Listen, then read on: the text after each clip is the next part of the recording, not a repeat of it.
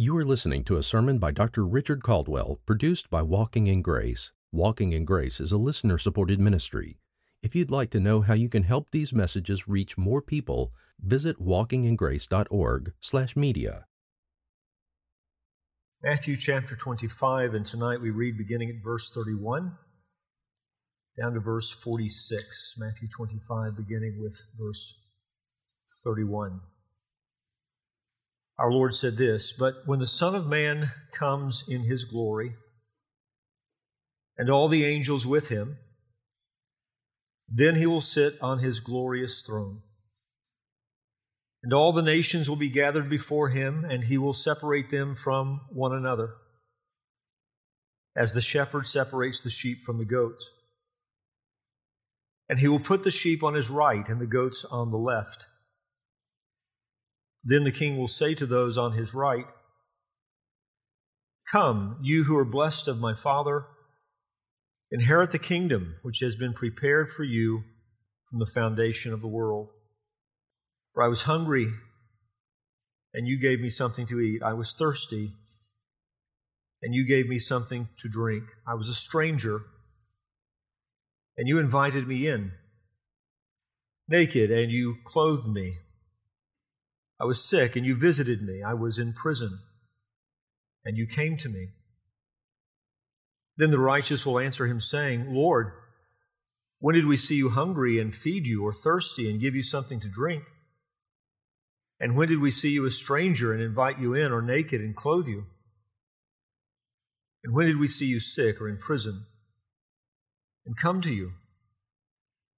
And the King will answer and say to them, 'Truly I say to you, to the extent that you did it to one of these brothers of mine, even the least of them, you did it to me.' Then He will also say to those on His left, 'Depart from me, accursed ones, into the eternal fire which has been prepared for the devil and his angels.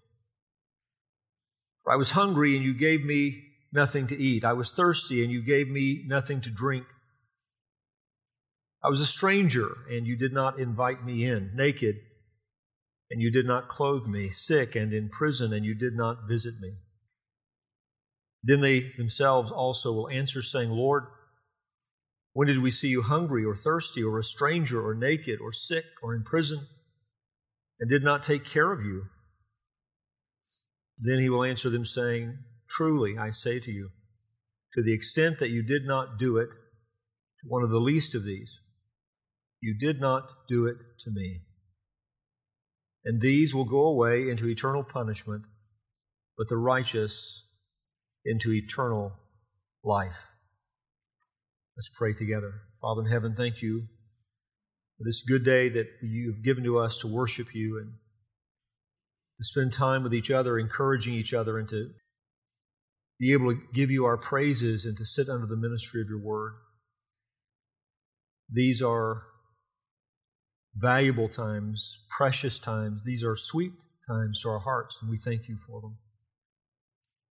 Tonight, Lord, as we turn our attention to your word, we ask for your help, that your Spirit would take His sword in hand and deal with our hearts and minds, that you, Lord, would give your gracious assistance in my mind, in my mouth as I preach, and that, Lord, you'd be at work in our hearts as we listen.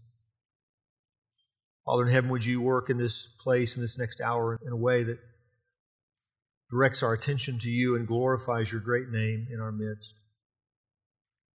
And for anyone who doesn't know you, we ask that you would save. Lord, you would do for them what they cannot do for themselves, that you would grant them repentance and faith in your Son, and transfer them from the domain of darkness into His kingdom of light and life. We ask for these things in Jesus' name. Amen. Not every warning is an act of love. People have declared warnings with hatred in their hearts. One man says to another, "Take one more step and I'm going to punch you in the face." Well, there's no love in that warning.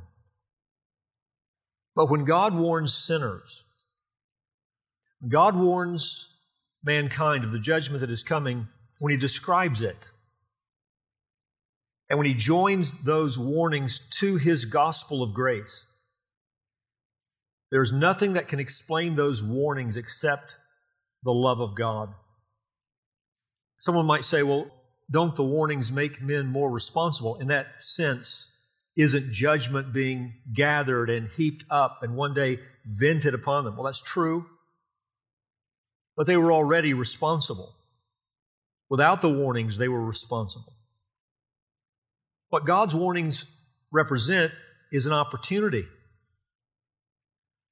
for repentance, an opportunity for deliverance, an opportunity to be delivered from the precipice of the greatest disaster any human soul could ever know into the joy, the greatest joy any human life could ever know. This is why, as we talked about this morning, this is why we must be faithful to declare all of God's words, including His warnings.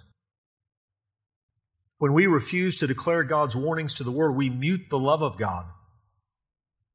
And we have no right to mute the love of God by muting the warnings of God. These last words that Jesus spoke in the Olivet Discourse are some of the most sobering words in all the Bible. He talks about a great day of separation, a great day of the settling of eternal destinies, a great day of the declaration of eternal sentences. This is the great judge. This is the great shepherd. This is the great king.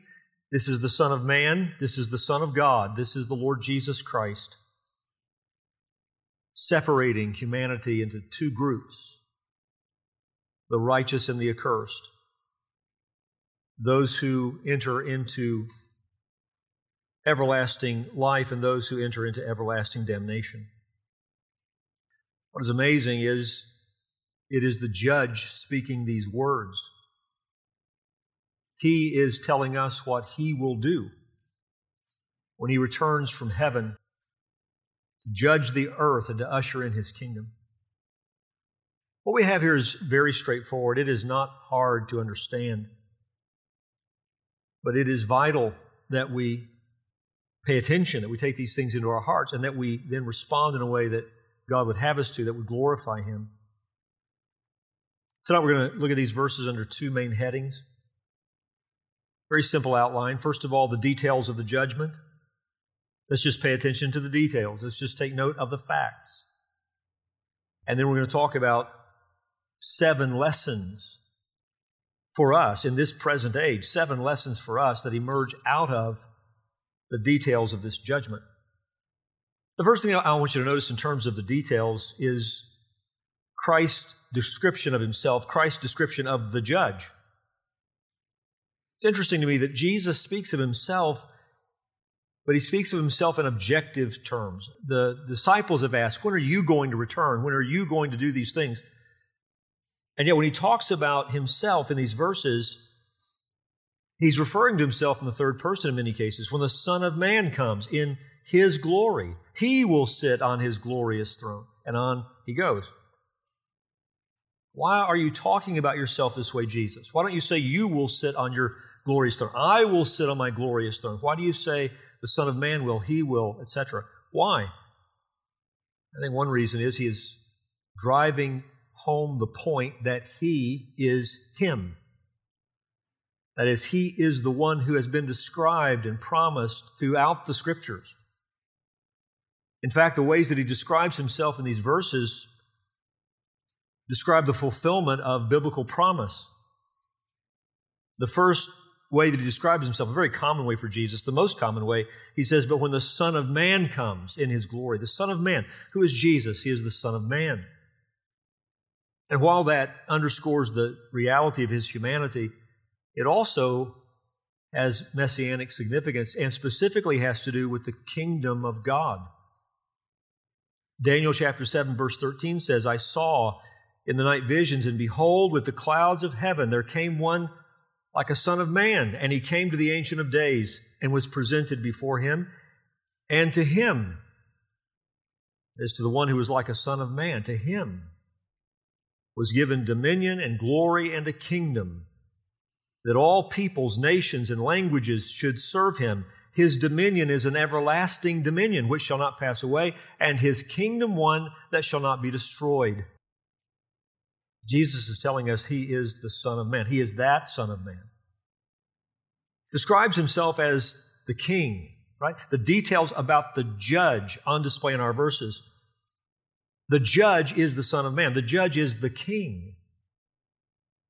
Verse 31, He will sit on His glorious throne. Verse 34, then the King will say to those on His right, come, you who are blessed of my Father, inherit the kingdom which has been prepared for you from the foundation of the world. The one who's going to judge the earth is the Son of Man. The one who's going to judge the earth is the great King who is promised in the Old Testament Scriptures. He is the great shepherd of the sheep. It is not at all accidental or incidental that He describes this judgment in terms like a shepherd separating out his sheep from goats. All the nations will be gathered before Him, and He will separate them from one another as the shepherd separates the sheep from the goats. The Son of Man, the King, the great shepherd of the sheep, He is the Son of God. In verse 34, come, you who are blessed of my Father, inherit the kingdom. Who is His Father but the one who has blessed these people? His Father is God. This is the Son of God. And He is a sovereign Savior. Inherit the kingdom which has been prepared for you from the foundation of the world. He is accepting those who are destined for the very kingdom they enter. He is, in this depiction, the Lord. Verse 37, then the righteous will answer Him, saying, Lord, when did we see you hungry and feed you, or thirsty and give you something to drink? He is the Lord, and that's not just acknowledged by those on His right, it's also acknowledged by those on His left. Verse 44, then they themselves also will answer, saying, Lord, when did we see you hungry? The one who is going to be acknowledged as Lord by all humanity. Every knee will bow, every tongue will confess that Jesus Christ is Lord. He is the divine Savior brother. When He talks about what has been done on behalf of His people in verse 40, He describes those people as His brothers. The King will answer and say to them, truly I say to you, to the extent that you did it to one of these brothers of mine, even the least of them, you did it to me. This is one of the amazing truths revealed in the Word of God, that our Savior, His life and death and resurrection, His finished work on our behalf has made us the children of God by adoption. We are also those who have been granted a new nature, one that has made us children of God by nature as well as by adoption. And He is in that relationship not ashamed to relate Himself to us as brother. Hebrews chapter 2, verse 9, but we see Him who for a little while was made lower than the angels, namely Jesus, crowned with glory and honor because of the suffering of death, so that by the grace of God He might taste death for everyone. For it was fitting that He, for whom and by whom all things exist, in bringing many sons to glory, should make the founder of their salvation perfect through suffering. For He who sanctifies and those who are sanctified all have one source. That is why He is not ashamed to call them brothers, saying, I will tell of your name to my brothers in the midst of the congregation. I will sing your praise. And again, I will put my trust in Him. And again, behold, I am the children God has given me. Since therefore the children share in flesh and blood, He Himself likewise partook of the same things, that through death He might destroy the one who has the power of death, that is the devil, and deliver all those who through fear of death were subject to lifelong slavery.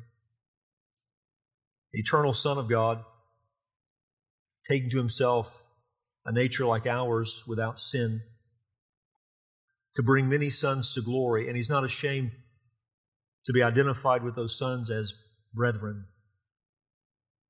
Who is the judge? He is the Son of Man. He is the great King. He is the great shepherd of the sheep. He is the Son of God. He is a sovereign Savior. He is the Lord. He is the divine Savior, brother. And when you take all of this into account, you can say He is the heir of all things. At the end of the age, He has come in glory. Hebrews chapter 1 verse 2 says, "But in these last days He has spoken to us by His Son, whom He appointed the heir of all things, through whom also He created the world." Jesus came the first time in a humble state,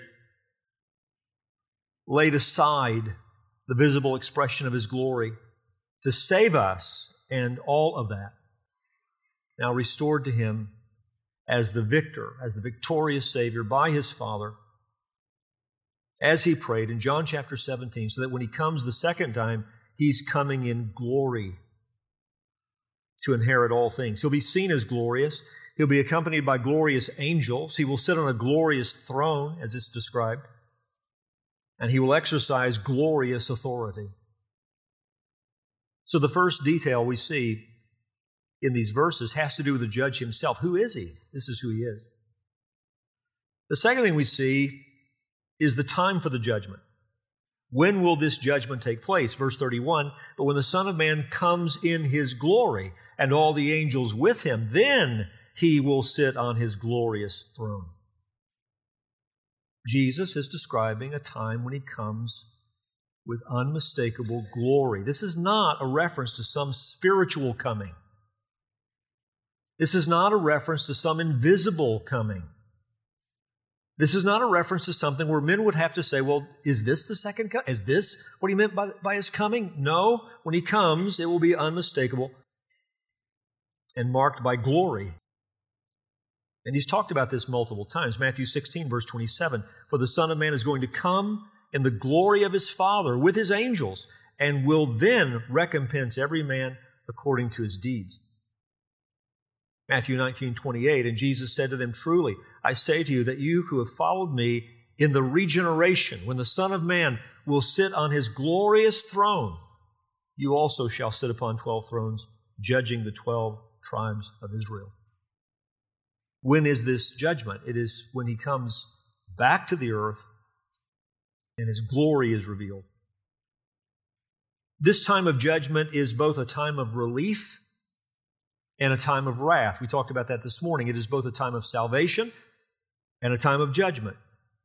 This separation is occurring, and those who belong to Him enter into blessing, and those who do not enter into punishment.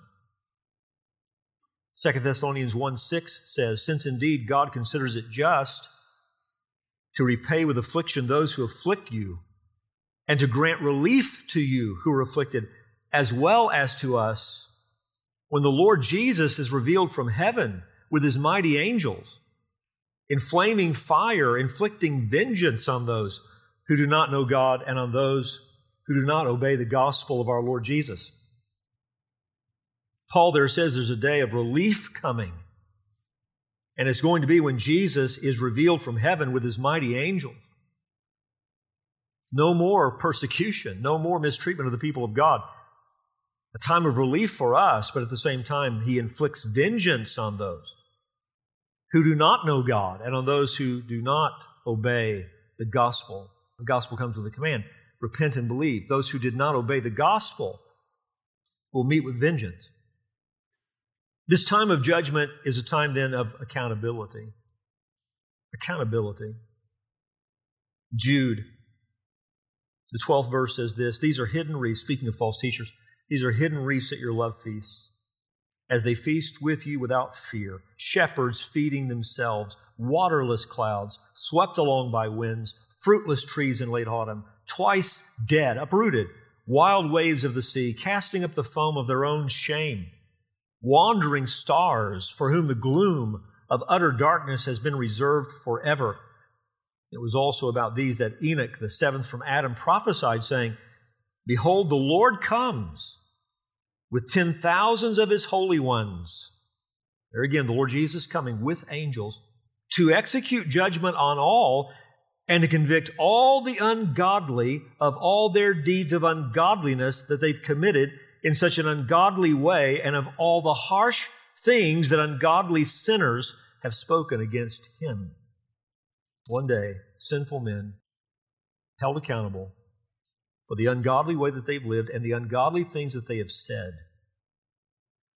When is this judgment coming? When He returns from heaven to earth with His angels. What does this time of judgment represent? A time of relief and wrath, a time of accountability, a time of global, visible revelation, as I've already mentioned. Not some secret coming, not some spiritual coming, not some invisible coming. No, He's going to return to the earth just like He left the earth. Revelation 1 verse 7, Behold, He is coming with the clouds, and every eye will see Him, even those who pierced Him, and all the tribes of the earth will mourn over Him. Even so, amen. This is what the disciples heard from the angel as Jesus ascended into heaven. Acts chapter 1 verse 6, so when they'd come together, they asked Him, Lord, will You at this time restore the kingdom to Israel? I mean, what is the context of their discussion? It's the kingdom of God on earth, involving the nation Israel. Is this the time? He said to them, It is not for you to know times or seasons that the Father has fixed by His own authority, but you'll receive power when the Holy Spirit has come upon you, and you will be my witnesses in Jerusalem and in all Judea and Samaria and to the end of the earth.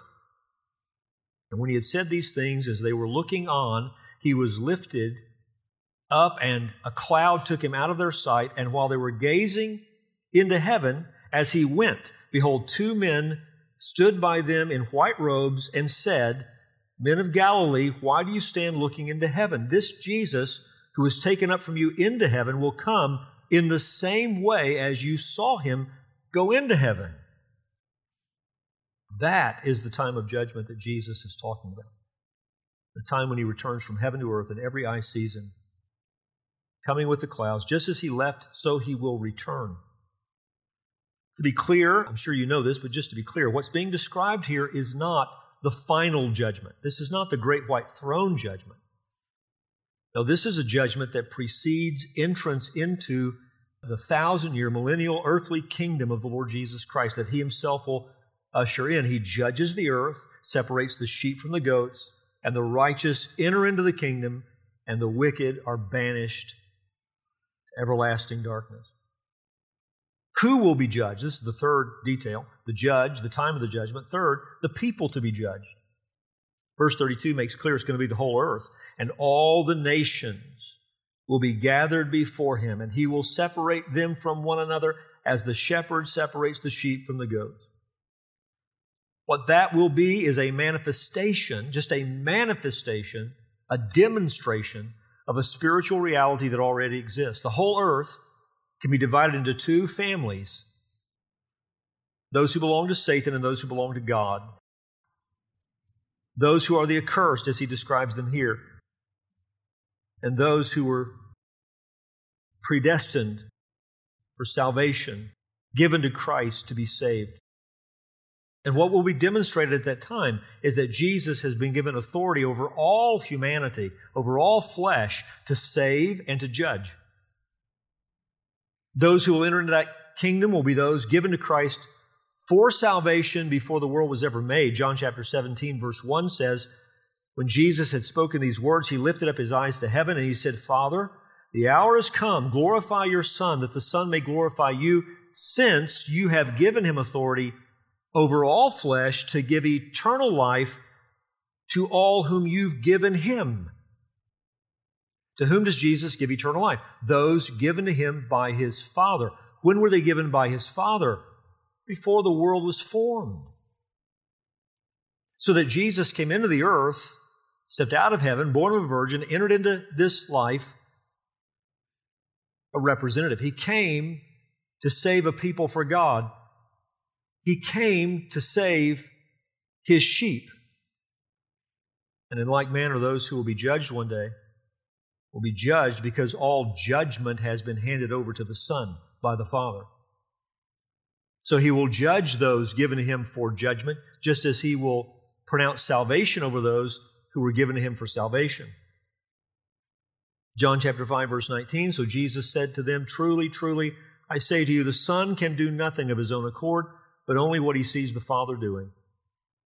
For whatever the Father does, that the Son does likewise. For the Father loves the Son and shows Him all that He Himself is doing, And greater works than these will he show him, so that you may marvel. For as the Father raises the dead and gives them life, so also the Son gives life to whom he will. Notice the sovereignty of Jesus in salvation. God is sovereign. Jesus is God.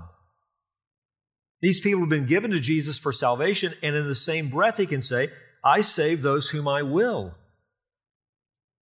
The Son gives life to whom he will. Verse 22, for the Father judges no one, but has given all judgment to the Son, that all may honor the Son, just as they honor the Father. Whoever does not honor the Son does not honor the Father who sent him. Truly, truly, I say to you, whoever hears my word and believes him who sent me has eternal life. He does not come into judgment, but is passed from death to life. Truly, truly, I say to you. An hour is coming, and now is here, when the dead will hear the voice of the Son of God, and those who hear will live. For as the Father has life in himself, so he has granted the Son also to have life in himself. And he has given him authority to execute judgment, because he is the Son of Man. Do not marvel at this. For an hour is coming when all who are in the tombs will hear his voice and come out, and those who have done good to the resurrection of life, and those who have done evil to the resurrection of judgment. The Judge, the Son of Man, the King, the great Shepherd of the sheep, the Son of God, the sovereign Savior, the Lord, the divine Savior, brother, the heir of all things. The time for judgment, when he comes in his glory, a time of relief and wrath, a time of accountability, a time of global, visible revelation. The people will be judged, the whole earth, the sheep and the goats, the two families of humanity existing right this moment on the planet. These are the people to be judged. Fourth detail we see, and the last one, then we'll move on to some lessons. The fourth detail we see, the evidence for the judgment. The evidence for the judgment.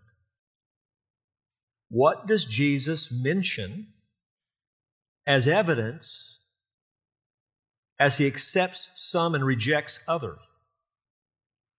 The evidence for the judgment is the deeds of these people. Now, this is not meant to tell us everything Jesus will say when this judgment occurs. Rather, it is meant to emphasize something in this depiction of the judgment. And that makes this depiction so important, because there's something being stressed to us. And what is being stressed to us is that people's spiritual conditions can be known by their deeds, by what they do, by how they live. And the people he's talking about specifically in this context are the people alive at the time of his second coming, which means they have been living in the midst of the tribulation period. But what distinguishes the righteous from the accursed is what they've done. Not at all, and I'll talk about this in a moment, not at all indicating that salvation is by works, but rather that where you have salvation, there will be the fruit of that salvation, and that is demonstrated by one's works. People who have genuine faith live differently, behave differently, think differently, love differently, choose differently. So that when this great dividing day comes, Jesus can identify the two groups by how they have responded in the midst of this tribulation. So these are the details that we see in the text. Now let's move second to the lessons displayed in the judgment. There are 7 I want to mention. Lessons displayed in this judgment. Lessons for us sitting here tonight. And I'll begin where I just left off. That is genuine faith. Lesson number 1, genuine faith is demonstrated by works. Genuine faith is demonstrated by works. In this judgment, he doesn't mention the gospel. In this judgment, he doesn't mention their beliefs. In this judgment, he mentions what they've done. As I said, not because sinners are saved by their works. The Bible's clear about that from beginning to end. God saves sinners by grace. God saves sinners by faith alone. But what he is demonstrating in these verses is that genuine faith is not fruitless. And the fruit is not just words. Both groups call him Lord. The fruit is not just words. And the Bible joins these two things together. Perhaps one of the most dangerous things that we've witnessed in our lifetime is in the mouths of evangelical preachers, there seems to be this divide. It's believed it can somehow exist between what one believes and says and what one does. Like there's no connection, no necessary product of a genuine faith. Did you pray the prayer? Did you ask Jesus in your heart? Did you say the right words? Well, then never have a doubt, because you're going to be in heaven. Regardless of what the story of your life says. And the Bible says something very different than that. Rather, the Bible calls us to examine our lives and ask, is my faith genuine? As the book of James puts it, do you believe like demons who believe that God is one? You believe that God is one, you do well. The devils believe and tremble. Is that the kind of faith you have, a demonic kind of faith? Or do you have the faith that is the product of regeneration, God-granted faith, produced by the Spirit of God Himself in a human heart? Listen to Ephesians 2. You know this very well. Verse 8, for by grace you have been saved through faith. And this is not your own doing. It is the gift of God. How clear can you be? Not a result of works, so that no one may boast. But what is the very next verse? For we are His workmanship, created in Christ Jesus for what? Good works, which God prepared beforehand that we should walk in them. You were as predestined for good works following your salvation as you were predestined to be saved. And I want you to notice that the works on display in our verses are not things considered to be great in the eyes of the world. Nothing spectacular mentioned here. We could describe them as quiet works. Quiet works. Giving food. I was hungry and you fed me. Welcoming strangers. Clothing people who need clothing. Visiting the sick. Visiting people in prison. These are the deeds that he mentions as he talks about the works of those who are His sheep, who are His people. So lesson number one, genuine faith is demonstrated by works. I would ask you tonight, you're here on a Sunday evening. I know you profess faith in Jesus unless someone brought you. Do your works accord with your profession? In your life, do you see the fruit of faith works, genuine faith? Second lesson, genuine faith is demonstrated by our relationship to God's people, by our relationship to God's people. And that really is what Jesus is talking about in these verses, isn't it? He's not talking about feeding just anybody, clothing just anyone, visiting just anyone, receiving just anyone. No, he's talking about a time period where there's going to be great tribulation and great persecution of the people of God. And these who are His people during that time have had compassion for their brothers who are His brothers. They have loved the people of God. How often have you heard these verses taught in a way that's just some sort of general compassion? And I'm not denying that there is a compassion known in the hearts of God's people that is absent the hearts of lost people. That is true. We are a people who know the compassion that God teaches. But what is being stressed in these verses is if you know the shepherd, you love his sheep. You care about your brothers. The question of who these brothers are that Jesus talks about has been debated. I agree with D.A. Carson's explanation, so let me just give it to you. He says the best interpretation is that Jesus' brothers are His disciples. The fate of the nations will be determined by how they respond to Jesus' followers, who, missionaries or not, are charged with spreading the gospel and do so in the face of hunger, thirst, illness, and imprisonment. Good deeds done to Jesus' followers, even the least of them, are not only works of compassion and morality, but reflect where people stand in relation to the kingdom and to Jesus Himself. Where do you stand in relation to Jesus? Where do you stand in relation to His work? Well, then, how do you treat people engaged in His work who are suffering? That's the point. Carson goes on to say, Jesus identifies Himself with the fate of His followers and makes compassion for them equivalent to compassion for Himself. Now, this truth that saved people love God's people, that saved people love the church, is something the New Testament stresses when we come to the examination of salvation in the book of 1 John. This is one of the great tests of whether someone is saved or not.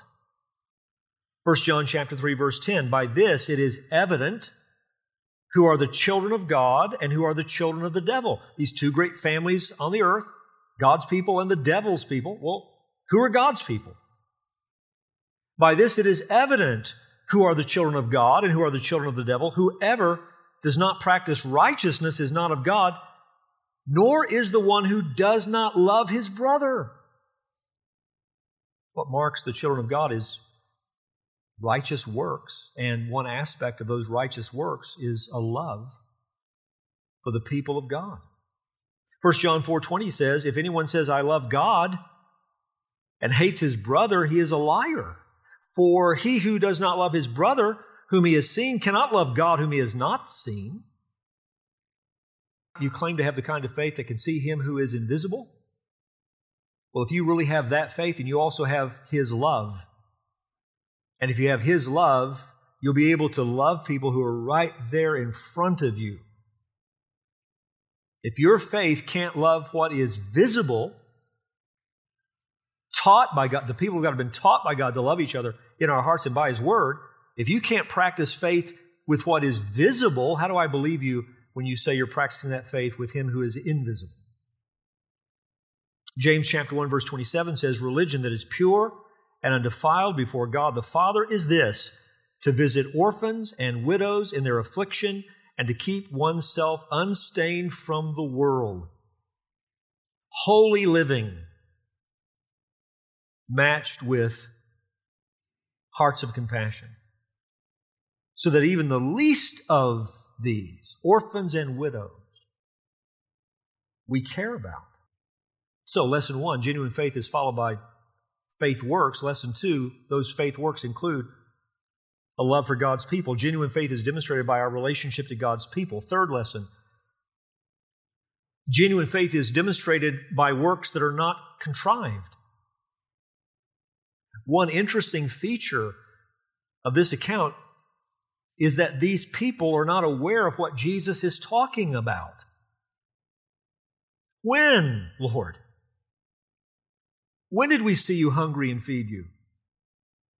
Or thirsty and give you something to drink? And when did we see you a stranger and invite you in, or naked and clothe you? And when did we see you sick or in prison and come to you? When did we do these things? Now, obviously, you and I have been taught that what we do on behalf of the Lord. This is Christian teaching throughout the ages. These people will know that. What's being emphasized in the story is that what they have done wasn't something designed to win merit in the sight of God. It was supernaturally natural. It was just the byproduct of their renewed nature. If you and I have the Spirit of God, if the love of God has been poured out in our hearts by the Spirit of God, then whenever there's a need among our brethren, it brings out of us a desire to meet that need. Say it another way, this would be the fourth lesson. Faith works are God-focused, not self-focused. These people are not very mindful of themselves, are they? They're not really paying attention, making a checklist, keeping a tally of the things they've done for others in the name of Jesus. Contrast that with what you see of the Pharisees. Religious hypocrites are very aware of what they do. They keep a list of their merits in their own mind. They praise themselves for their deeds and for their accomplishments. They would not only be ready to hear Christ's praise, they would probably have additions to His list. This is what else we did, Lord. But not these people, not the people who enter into the kingdom. No, these people have done what they've done in a way that was spontaneous. When salvation's love abides in a person, a brother's need calls forth desire. It's not something for show. It's not something artificial. It's from a heart that's been taught by God to love His family. Fifth lesson. Genuine faith is demonstrated by works. Genuine faith is demonstrated by our relationship to God's people. Genuine faith is demonstrated by works that are not contrived. Faith works are God-focused, not self-focused. Fifth, the unregenerate don't have any of this. The unregenerate are absent all these things. The works that are the fruit of faith, obviously, they did not perform those deeds. I was hungry and you gave me nothing to eat. I was thirsty and you gave me nothing to drink. I was a stranger. You did not invite me in. I was naked and you did not clothe me. Sick and in prison and you did not visit me. Absent love for the people of God. Absent the humility evidenced in those who took no account of their deeds. Absent the desires granted by salvation that make loving responses natural. One of the reasons why I'm convinced, we've talked about it a lot in our teaching of the Word of God, but I'm convinced that true godliness is not programmed. It's not manufactured. It's not, now let's sit down, let me disciple you and give you a list of 20 things you need to do every day. And if you're doing this list, well, that's advancement in godliness.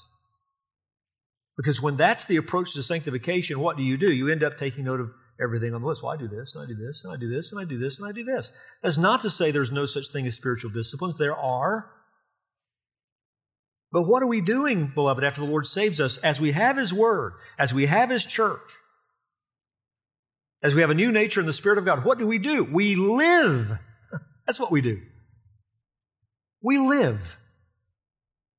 And as we live, we love each other. Why? Because we really love each other. We love the church. Why? Because we really love the church. And we study the Word. Why? Because we really love the Word. And we pray. Why? Because we've been now remade to pray. It's not me walking down a checklist of things that I must do to say that I'm advancing in the faith. It is what God has done in our souls that we cannot get away from because it's real. The unregenerate don't have these things. You understand that? Would you say amen? Sixth lesson. Salvation's joy and hell's misery are both eternal. Salvation's joy and hell's misery are both eternal. Verse 46, and these will go away into eternal punishment, but the righteous into eternal life. I'm amazed at how men have twisted and contorted the Word of God to try to somehow believe that the mercy of God will mean that the blessing of salvation will be for forever, but the misery of hell will be for a time. When Jesus uses the exact same word in almost the exact same way to describe what believers will receive and what unbelievers will receive, one eternal punishment, the other eternal life. This is why I said this is one of the most sobering passages in all the Word of God. The weightiness of what we're being told. Every once in a while in your study you come to the work that a man has done in his commentary that's just so outstanding, you just want to pass it on. Not a quote, but I mean actually a section of it. He just nailed it. And as I read James Montgomery Boyce's commentary this week, when it came to the subject of hell, he was just so on point. I want to share with you 4 observations that he gave regarding the punishment being described. First, he said, hell is total separation. Hell is total separation. He said this, not just from those who will be with Christ in heaven. It is separation from God. Jesus expressed it when He quoted the King as saying, "Depart from me, you who are cursed." Now we've got to be clear, God is omnipresent. His presence will be in hell as much as in heaven. But it won't be His accepting presence. It won't be the presence of fellowship. It won't be the presence of common grace in ways that we have known it during this age. It will be a form of separation. Depart from me. Cast them out into the outer darkness. Hell is separation. Second, hell is a bad association. A bad association. Verse 41, "Depart from me, accursed ones, into the eternal fire which has been prepared for the devil and his angels."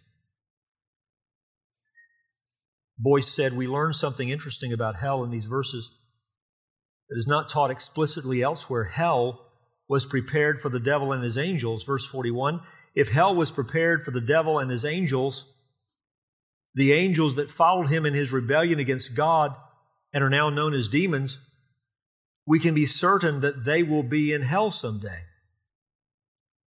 And if that is the case, it means that those who have refused Christ and have shown it by their neglect of Christ's followers will be sent there to be with those demons. Close quote. Think about that. Have you ever been in the presence of a human being so overtly evil that you wanted to escape that presence? Have you ever been in the presence of someone whose very presence made you uncomfortable, afraid? Understand that hell doesn't just mean separation from God, it means association forever with Satan and the demons. And they will be in hell also. Third, hell is suffering. Hell is suffering. Matthew 25, verse 30, and cast the worthless servant into the outer darkness. In that place there will be weeping and gnashing of teeth. When Jesus told the story of the rich man and Lazarus, the rich man is in hell, and He describes Himself as being in agony. Agony. Matthew 25, 41, then He will say to those on His left, depart from me, you cursed, into the eternal fire, prepared for the devil and his angels. Not fire in all likelihood, not fire as you know it right now on the earth. But there are times that the Word of God gives us descriptions to the best of the level we can fathom, describing something real but that goes beyond anything we have ever known. So some kind of fire that must include, when you read weeping must include a burning conscience. What would feel like all-consuming memories of opportunity wasted, grace refused, the foolishness, the stupidity of those who have rejected the gospel. The rich man in hell begs Father Abraham to send the message to his brother so that they won't end up in this place of torment with me. And what is he told? They have Moses and the prophets. What does that mean? They have the Word of God. And if they won't listen to the Word of God, they wouldn't listen if someone returned to them from the dead. Send Lazarus to tell them. No. They have the Bible. Suffering. Fourth, hell is darkness. Outer darkness. Darkness. must be the deepest darkness anyone could ever imagine. Boyce described it as a kind of darkness where you're conscious of nothing but your own misery and regret and thoughts. This idea you're going to go to hell and shake hands with your buddies and have some sort of party. What a liar Satan is. Separated from God in the presence of demons and the devil himself, suffering in darkness and forever. Eternal punishment. You know, the one thing that is not present in hell is hope. There is no hope. Which leads to the last observation, and that is, or the last lesson. The time of opportunity is while we live before the King arrives. Whether we meet with the King through death or we meet with the King through His second coming, the only opportunity you'll have to be saved is now. This lifetime. Once again, we've seen it throughout the entire Olivet Discourse. We see it yet again, that when the King arrives, there is no more opportunity. There's just this separation, this judgment. Now, I want to ask you, as we talked about this morning in our sermon introduction, can you now see why love declares the judgments of God? Why love declares the warnings of God? It's because this isn't pretend. This is real. And so I ask myself, and I ask you, what have we done with these warnings? Have we declared them? Have we spoken them? Again, in a way that accords with, fits with the totality of God's revelation, so that with love and humility and gentleness and all the things that should characterize our communication with sinners, have we told them that the wrath of God is on its way and there's only one way for them to be saved? Do we preach the gospel? Do we give the gospel? Have you believed? Do you know Christ? Does your life say so? Do your loves say so? I don't doubt that for probably almost everyone, if not everyone in this room, that's the truth. That's why you're back on a Sunday evening. You could be anywhere else, but you're here. It speaks of your love for the Word, your love for the church, your love for the Lord. But there are also people, as you know, who attend church out of a sense of tradition. It's the routine. It's what we do. And so there may be someone hearing me tonight, sitting in this room, that you have the right words, Lord, Lord, but the supernatural fruit that comes from the new birth, it comes from a new creation. If you are honest with yourself, it is absent. I exhort you, don't lie to yourself. Don't hold on to a lie.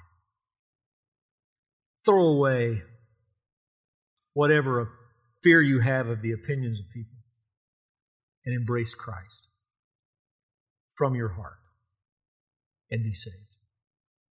For us, know that the day that's coming will be a day of great salvation. Jesus pronounces praises and blessings. But until then, whether through death or through His coming, we've been given these warnings. And may the Lord strengthen us to preach the gospel, the good news. Even as John the Baptist, we saw that this morning. Hope that was impressed upon you. There's this long list of judgments and all the ways, and then it says he was preaching with these and other exhortations, he was preaching the good news. Until people are convinced they're sinners, they won't know they need to be saved.